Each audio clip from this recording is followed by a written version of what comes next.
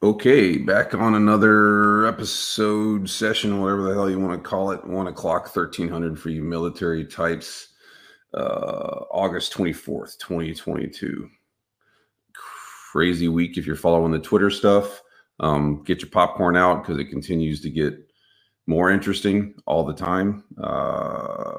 Yeah, I think if you've been looking for an interesting show to watch, get ready because it's just beginning and it's pretty nuts, honestly.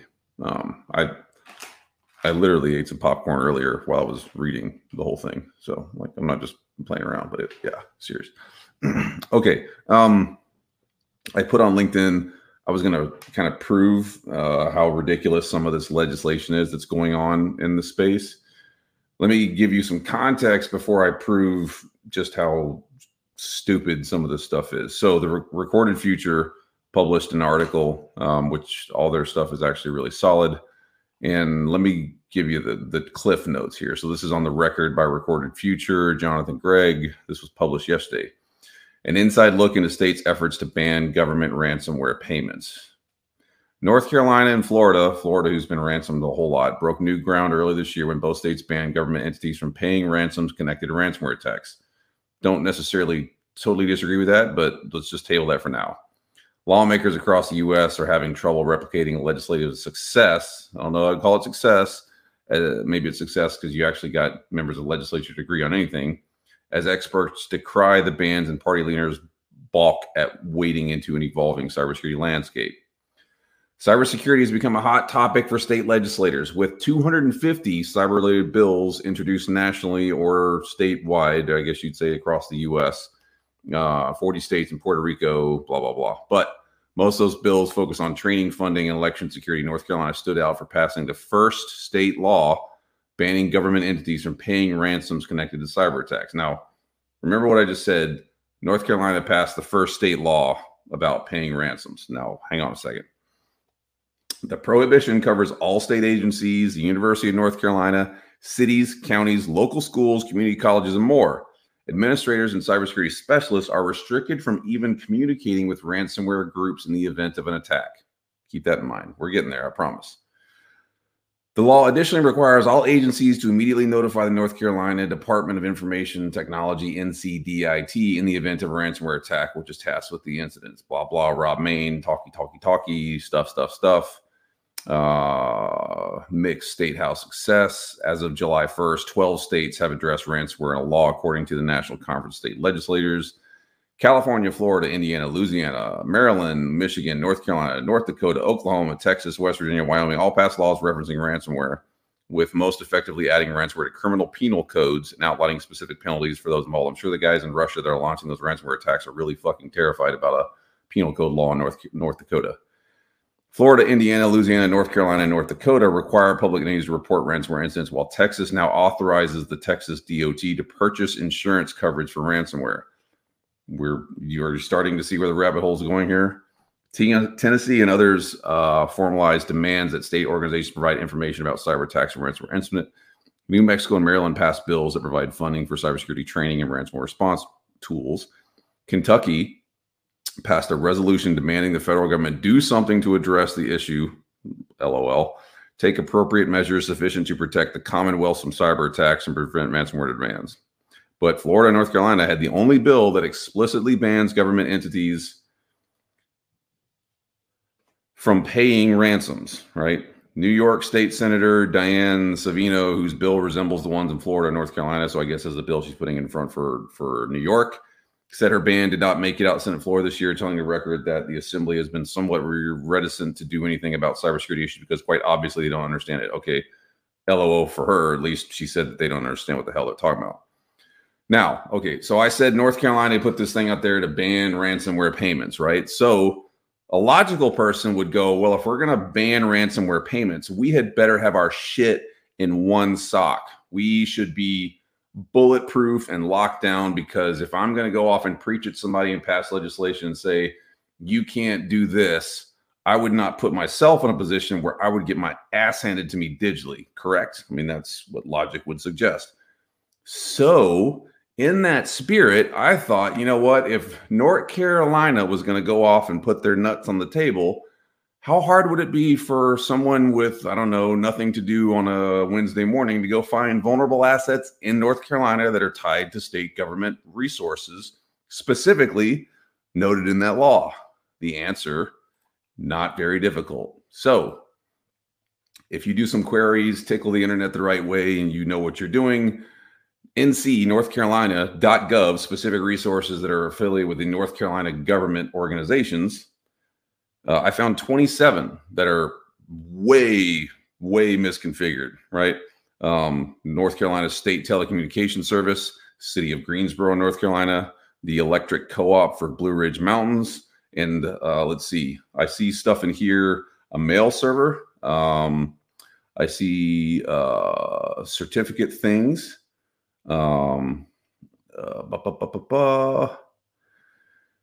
Oh, and there's their WAF, which is misconfigured, which still sitting there talking. And by the way, these are internal IP addresses, because the great thing about it is, because the way this is misconfigured is I see the external IP, and then because of the things that they fucked up and misconfigured on the back end, I literally see the internal IP of the mail server for a state government organization. It's right there. Like I'm looking, I could give you the internal IP address right this second. So that's one. So that took me about, I would know, 45 seconds. So there's some of that. Again, you would think North Carolina putting this thing in there saying we're not going to pay for ransomware and blah, blah, blah. They would have their things really well lined up.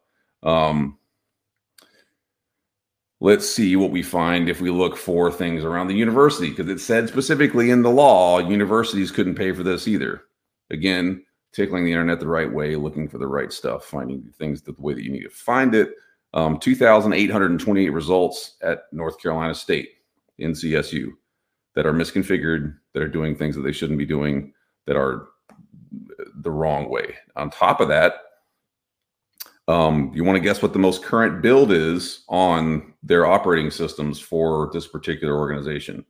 You would think Windows 11, Windows 10. Nope, Windows 7. Windows 7, yeah. Even Windows 8 server things in here. IIS, yeah. Yeah, so there's that, and there's a printer, which is always funny. So there's, printer that's doing printer things that's misconfigured that you could do. What could you print from a printer? Stuff? All right, so a couple more, just because if there's a horse in front of me, I don't want to just beat it. I want to beat it to death, and then I want to pave over the grave and then burn the building down and then use that in the ashes. But let's talk about North Carolina some more, because continually they're supposed to be lined up here and they should have everything together. A couple more tickles, looking at the right thing. People that provide telecommunication services on behalf of the state of North Carolina, 627 results, misconfigured talk on the internet. Raleigh, 460, Fayetteville, 22, Asheville, 11. The common port for these, 3389. What runs on 3389? What thing runs on 3389 that you could possibly get to that would cause you to be able to go into a system and do things? Interesting. Okay, one more, just because, again, they said specifically state and local school governments. They said governments that take care of local schools, right? 72 for Winston-Salem, Forsyth County Schools. So the school system. And here's funny stuff. I know for a fact that they're using Barracuda because of some of the things they've got there. I can see internal IP addresses on the mail server again. And the other natting things that are taking place there. And this is running on software that was patched last time. I believe it says, 2013. So 2013. What year is it? It's 2022. So my point is, you've got these organizations with people out there that are passing legislation that's putting people into a position where they can't do what they need to do to take care of things. And they're not even in a position where they're taking care of their own shit. If you're going to come into someone else's house and say, you can't do these things, I know better than you, I'm supposed to be an expert and whatever else, you better make sure that your stuff is at least lined up. So for those folks that wrote this legislation in the state of North Carolina In Florida, I'm not even going to bother with you because I guarantee I could just get all kinds of fun shit with Florida. Your stuff is not well put together. You are ripe for a ransomware attack. Your state and local government has avenues of compromise. Your universities have avenues of compromise. Your schools have avenues of compromise, every one of which would be prolific in its inception. So go get your shit fixed. Do other things rather than writing legislation that's unenforceable, especially when you, the organization sponsoring said legislation, is not in a position where you should be mandating anything on anybody else. That's my position. Maybe I'm wrong, but I think there needs to be some accountability here. And I'm not doing anything illegal. I'm not throwing the IPs and I'm not putting URLs and whatever else out there. I'm just telling you what's up. So there's that. Okay, let's be real about it. There was also a very interesting article that was published from Tennyson, and there was a cover from Kim Burton who covered this on Dark Reading. Apathy is your company's biggest cybersecurity vulnerability. Now, what do they mean by apathy? Human error continues to be the leading cause of a cybersecurity breach, right? Human error. Nearly 60% of organizations experienced data loss due to an employee's mistake on email in the last year. Now, remember, I just told you about all those email servers in North Carolina that misconfigured. While 1 in 4 employees fell for a phishing attack. I'm not saying we shouldn't train people, and I don't think anyone logically says you shouldn't train people, but relying on humans to be a technical control is fucking stupid.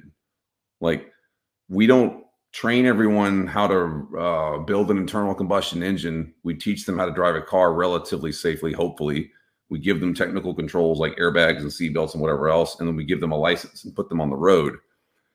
We shouldn't be doing that same, the counter to that in cyberspace. The data says that it's not a very smart investment. I'm sorry to say, but it is. A new report from Tessian sheds light on the full extent of employee apathy and its impact on cybersecurity posture. The report found that a significant number of employees aren't engaged in organization cybersecurity efforts and don't understand the role they play. Totally agree. 1 in 3 employees would say they don't understand the importance of cybersecurity at work. That's terrifying, but absolutely real. What's more, only 39% say they're very likely to report an incident. Why? Because they don't want to be known as the person that clicked the damn thing. A quarter of employees say they don't care enough about cybersecurity to mention it. I totally get this. Like, it used to be where I would be the person, the ex-military guy that would be standing on the table, flipping shit over and griping or whatever else that people suck at cyber. It ain't that way anymore. They shouldn't have to be cyber people to do their job. I don't have to know shit about how to do accounting. I don't have to know how to do fucking taxes and whatever else. I have software that does that for me. Oh, and by the way, I have people that's what they do. I run my own LLC. I don't know anything about the tax codes around here other than I got to pay taxes and whatever. The software does it. I know how to take money in. I know I use software to do the banking side of it. And I know that software takes care of the records and updates my bookkeeper and whatever else. I'm not trained on the tax code. Why are we trying to continually fool ourselves that we can get people to be a technical control for a technical problem, and it doesn't make a lick of difference? Should we train them and educate them? Yes. But here it is. 1 in 3, or a quarter in this particular instance, say they don't care enough about cybersecurity to even mention that they were possibly someone that compromised the system. I mean, come on. Ways to improve cybersecurity culture. If you're looking for failure in culture, I mean, look at what's going on with Twitter. And I don't know about the other folks on the call or that have been in a position where you're either being recruited to be a CISO or have been a CISO. It's a really terrible thing to be in a place where you're telling someone that there is a cataclysm coming and they ignore you and they just kind of want you there for a figurehead, and they don't actually empower you to make change, and then shit goes wrong, and guess who gets crucified? It's you. That's what you're seeing play out. I think your culture should be something that's aligned more on the culture of what the business does. Personally, this is just my opinion. I think your culture should be aligned to enable the business, because that's why you're there. You're working for them to, make a nickel and a dollar and all those things. Well, that's why you work. I mean, sure, there's people that do things that are volunteer in nature and because you love it or whatever else, but the majority of folks are out there to go to work from Monday to Friday, 9 to 5, do their job, and then go on about their way. So give them the power to do that. Don't make them do that and be security engineers at the same time. Technology is what's needed to actually do that, in my opinion, again. Now, to follow on with that, and because data is the only truth that there really is, mathematics, data breaches, this is on tech.co, that have happened in 2022 so far. And the point I'm going to make here is that if you really think compliance and expense, dollars spent equals security, listen to this, right? August 2022, DEFSA data breach. Greece's largest natural gas distributor breached. August 10th, Cisco. July 2022, Uber, Twitter, Neopets, ClearTrip, Infinity Rehab, Deakin University, Marriott, OpenSea, Flagstar, Baptist Medical, Choice Health, Shields Health, Verizon, Texas DOT, Alameda Health Systems, SuperVPN, April, Cash App, March, Apple and Meta, March 26th, US DOE, Department of Education, March 24th, Texas Department of Insurance, March 18th, Morgan Stanley. The point I'm trying to make here is, if you think that money is going to be the thing that causes you to be better in a security posture than actual strategic approach and removing what the adversary needs to be successful in those types of things, dealing with the reality of the problem, you're wrong. You're going to spend more money than Morgan Stanley? You're going to spend more money than NVIDIA, right? February 25th, NVIDIA. February 20th, Credit Suisse. You're going to spend more money than Credit Suisse? You're going to spend more money than NVIDIA? Do you think any of those organizations weren't compliant? No. They were compliant. They spent a shitload of money. They were doing the things that probably seemed like were valuable. And somewhere along the way, there was a checklist that said, yep, good to go, good to go, good to go. And life went on. And they got pwned. Some of these were crazy left side, hacks that took a whole lot of effort and were really intricate. Point being, it wasn't about the hack. The hack's a given, but it doesn't matter how much money you throw at it. You can literally spin up a business and just shovel money into the hole that is this, and it doesn't make a lick of difference if you don't focus on the things that actually do make a difference. Now, what's interesting too is if you read through those breach reports, the ones that had controls in place that eliminated the problem after the breach, that dealt with the likelihood of compromise and the isolation, segmentation, those types of things make a difference. It was a problem. It was a pain in the ass, and it showed up on the news, but it wasn't a cataclysmic breach. So what does that tell you, right? It's not that it's just something occurring. It's not that you won't have a compromise, but it's that when it does happen, if you accept that that's a reality and you put your controls in place to limit the ability of the adversary to continually be successful, you do better. Breach is going to happen. Breach is going to happen. You're going to get compromised. You're going to get hacked, whatever else, given. As sure as the sun shall rise tomorrow, hopefully it rises tomorrow, compromise is going to happen. Right? So let's just deal with the reality. That's all I'm saying. Just as further on to that, Bloomberg just reported this on August 27th. China-bound ex-Apple engineer admits to trade secrets theft. Robocar worker who planned to join Xpeng pleads guilty in U.S. I read the plea. I read some of the stuff you can get, not the plea agreement, but some of the other whatever. But a former Apple engineer pleaded guilty to criminal charges that he stole proprietary information of the company while preparing to go to work for a Chinese startup that makes electric cars. Zhang Zhaolang, which I think I got that right, who was arrested July 2018 on his way to catch a one-way flight to China, admitted to a single count of trade secret theft at a hearing in San Jose, California. Now, this is where things get interesting. Prosecutors accused Zhang of downloading 25 pages of Apple documents to his wife's computers that included schematic drawings of a circuit board design for a portion of an autonomous vehicle. In April of that year, Zhang announced his intention to resign from Apple, saying he wanted to return to China to be near his ailing mother, that he intended to take a job at Xpeng. Now, this is the insider threat thing, right? So number one, was there monitoring in place to see that there was a different machine that accessed something, or that he was trying to get that file onto a machine that hadn't been there before? So that's maybe one. Maybe that's not a thing. Maybe it's not how it's configured. I don't know how Apple's security system's set up, but I'm just saying that's one thing. Another is this individual says, I'm leaving Apple to go somewhere else. Immediately, that's where it should be step up, looking at what that person's doing. You're going to leave the company? Fine, great. Go on about your way. Life is super. Send you your, your T-shirt and whatever the hell and whatever. Go on about your life. But the company has a need and a valid reason to step up monitoring on an individual that says they're getting ready to leave.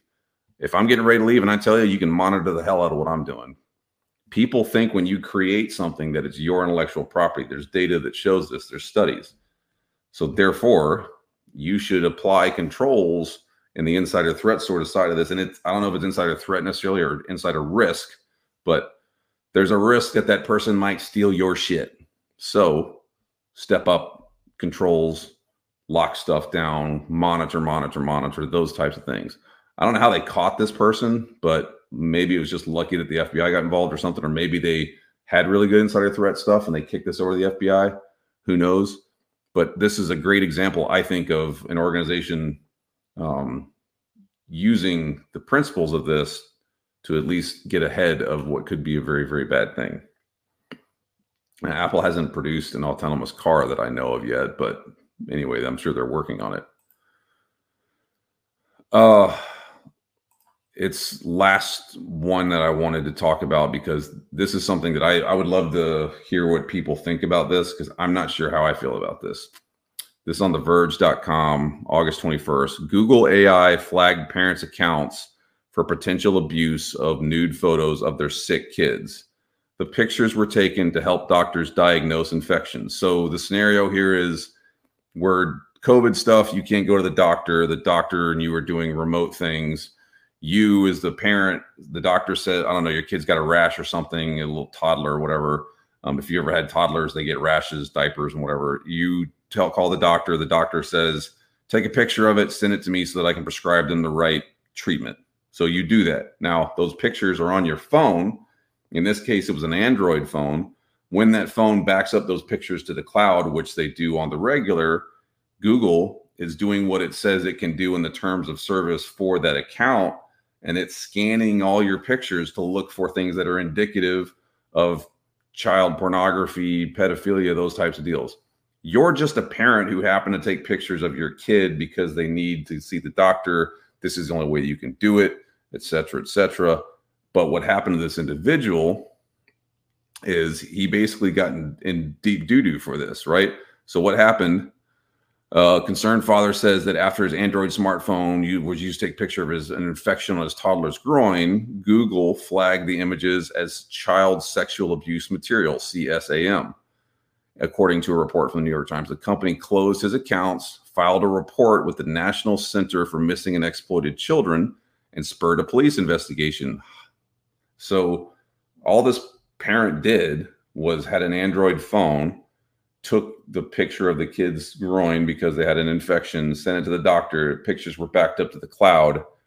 And now because of the way that the Google terms of service are written and because of what goes on with the scanning of pictures, which remember, this thing's looking at every picture you have there, whether you kind of like it or not, it's in the terms of service. They register that individual and then they send the cops. And you're the parent sitting there going, well, why does the cops just show up at my house? Wait a minute. You mean I'm being charged with or investigated for child pornography? Right? Concerns about the consequences of blurring the lines of what should be considered private were aired last year when Apple announced its child safety plan, which if you haven't read the child safety plan and you have kids, go read it. I wasn't aware of this, but go read it. Wherein in the plan, Apple would locally scan images on Apple devices before they're uploaded to iCloud and then match the images with the National Center for Missing and Exploited Children's hash database of known child CSAM, right? If enough matches were found, a human moderator would then review the content and look at the user's account if it contains CSAM.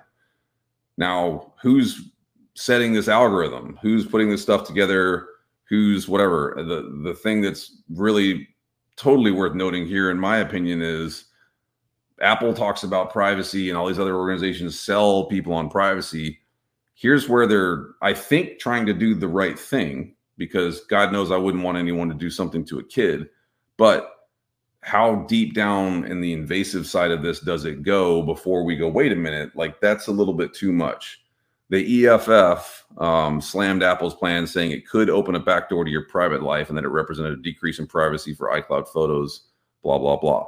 Apple eventually placed the stored image plan part on hold with the launch of iOS 15.2 it proceeded, including an optional feature for child accounts, including in a family sharing plan. If parents opt in, then on a child's account, the Messages app inside of iOS analyzes image attachments in terms of photo contains nudity while maintaining the end-to-end encryption of the messages. If it detects nudity, it blurs the images, displays a warning for the child, and presents them with a resource intended to help safety online. So I have iPhones. My kids have iPhones. I'm going to go look for this and do a little bit of research on it because I don't really understand exactly the value proposition of that there. I think I kind of get it. You're keeping your kids from sending dirty pictures to each other, I think. But there still doesn't answer the question of them looking at your photos and then, tagging them and whatever else. Blah, blah, blah. So according to the New York Times, the parent, Mark, who that's not his real name, received a notification from Google 2 days after taking the photo saying his accounts have been locked due to, quote, harmful content that was a, quote, severe violation of Google's policies and, quote, might be illegal. So if you're a parent, you did this thing for your kid to get them a doctor's prescription, and now Google is sending you an alert saying you've done something that's probably illegal. You're going to freak the hell out, right? Google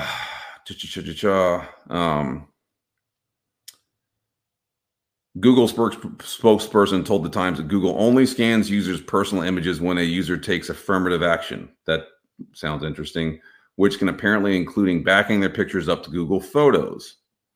When Google flags exploitative images, the Times note that Google has required federal law to report the potential offender to the cyber tip line at the NCMEC. In 2021, here's where it goes crazy.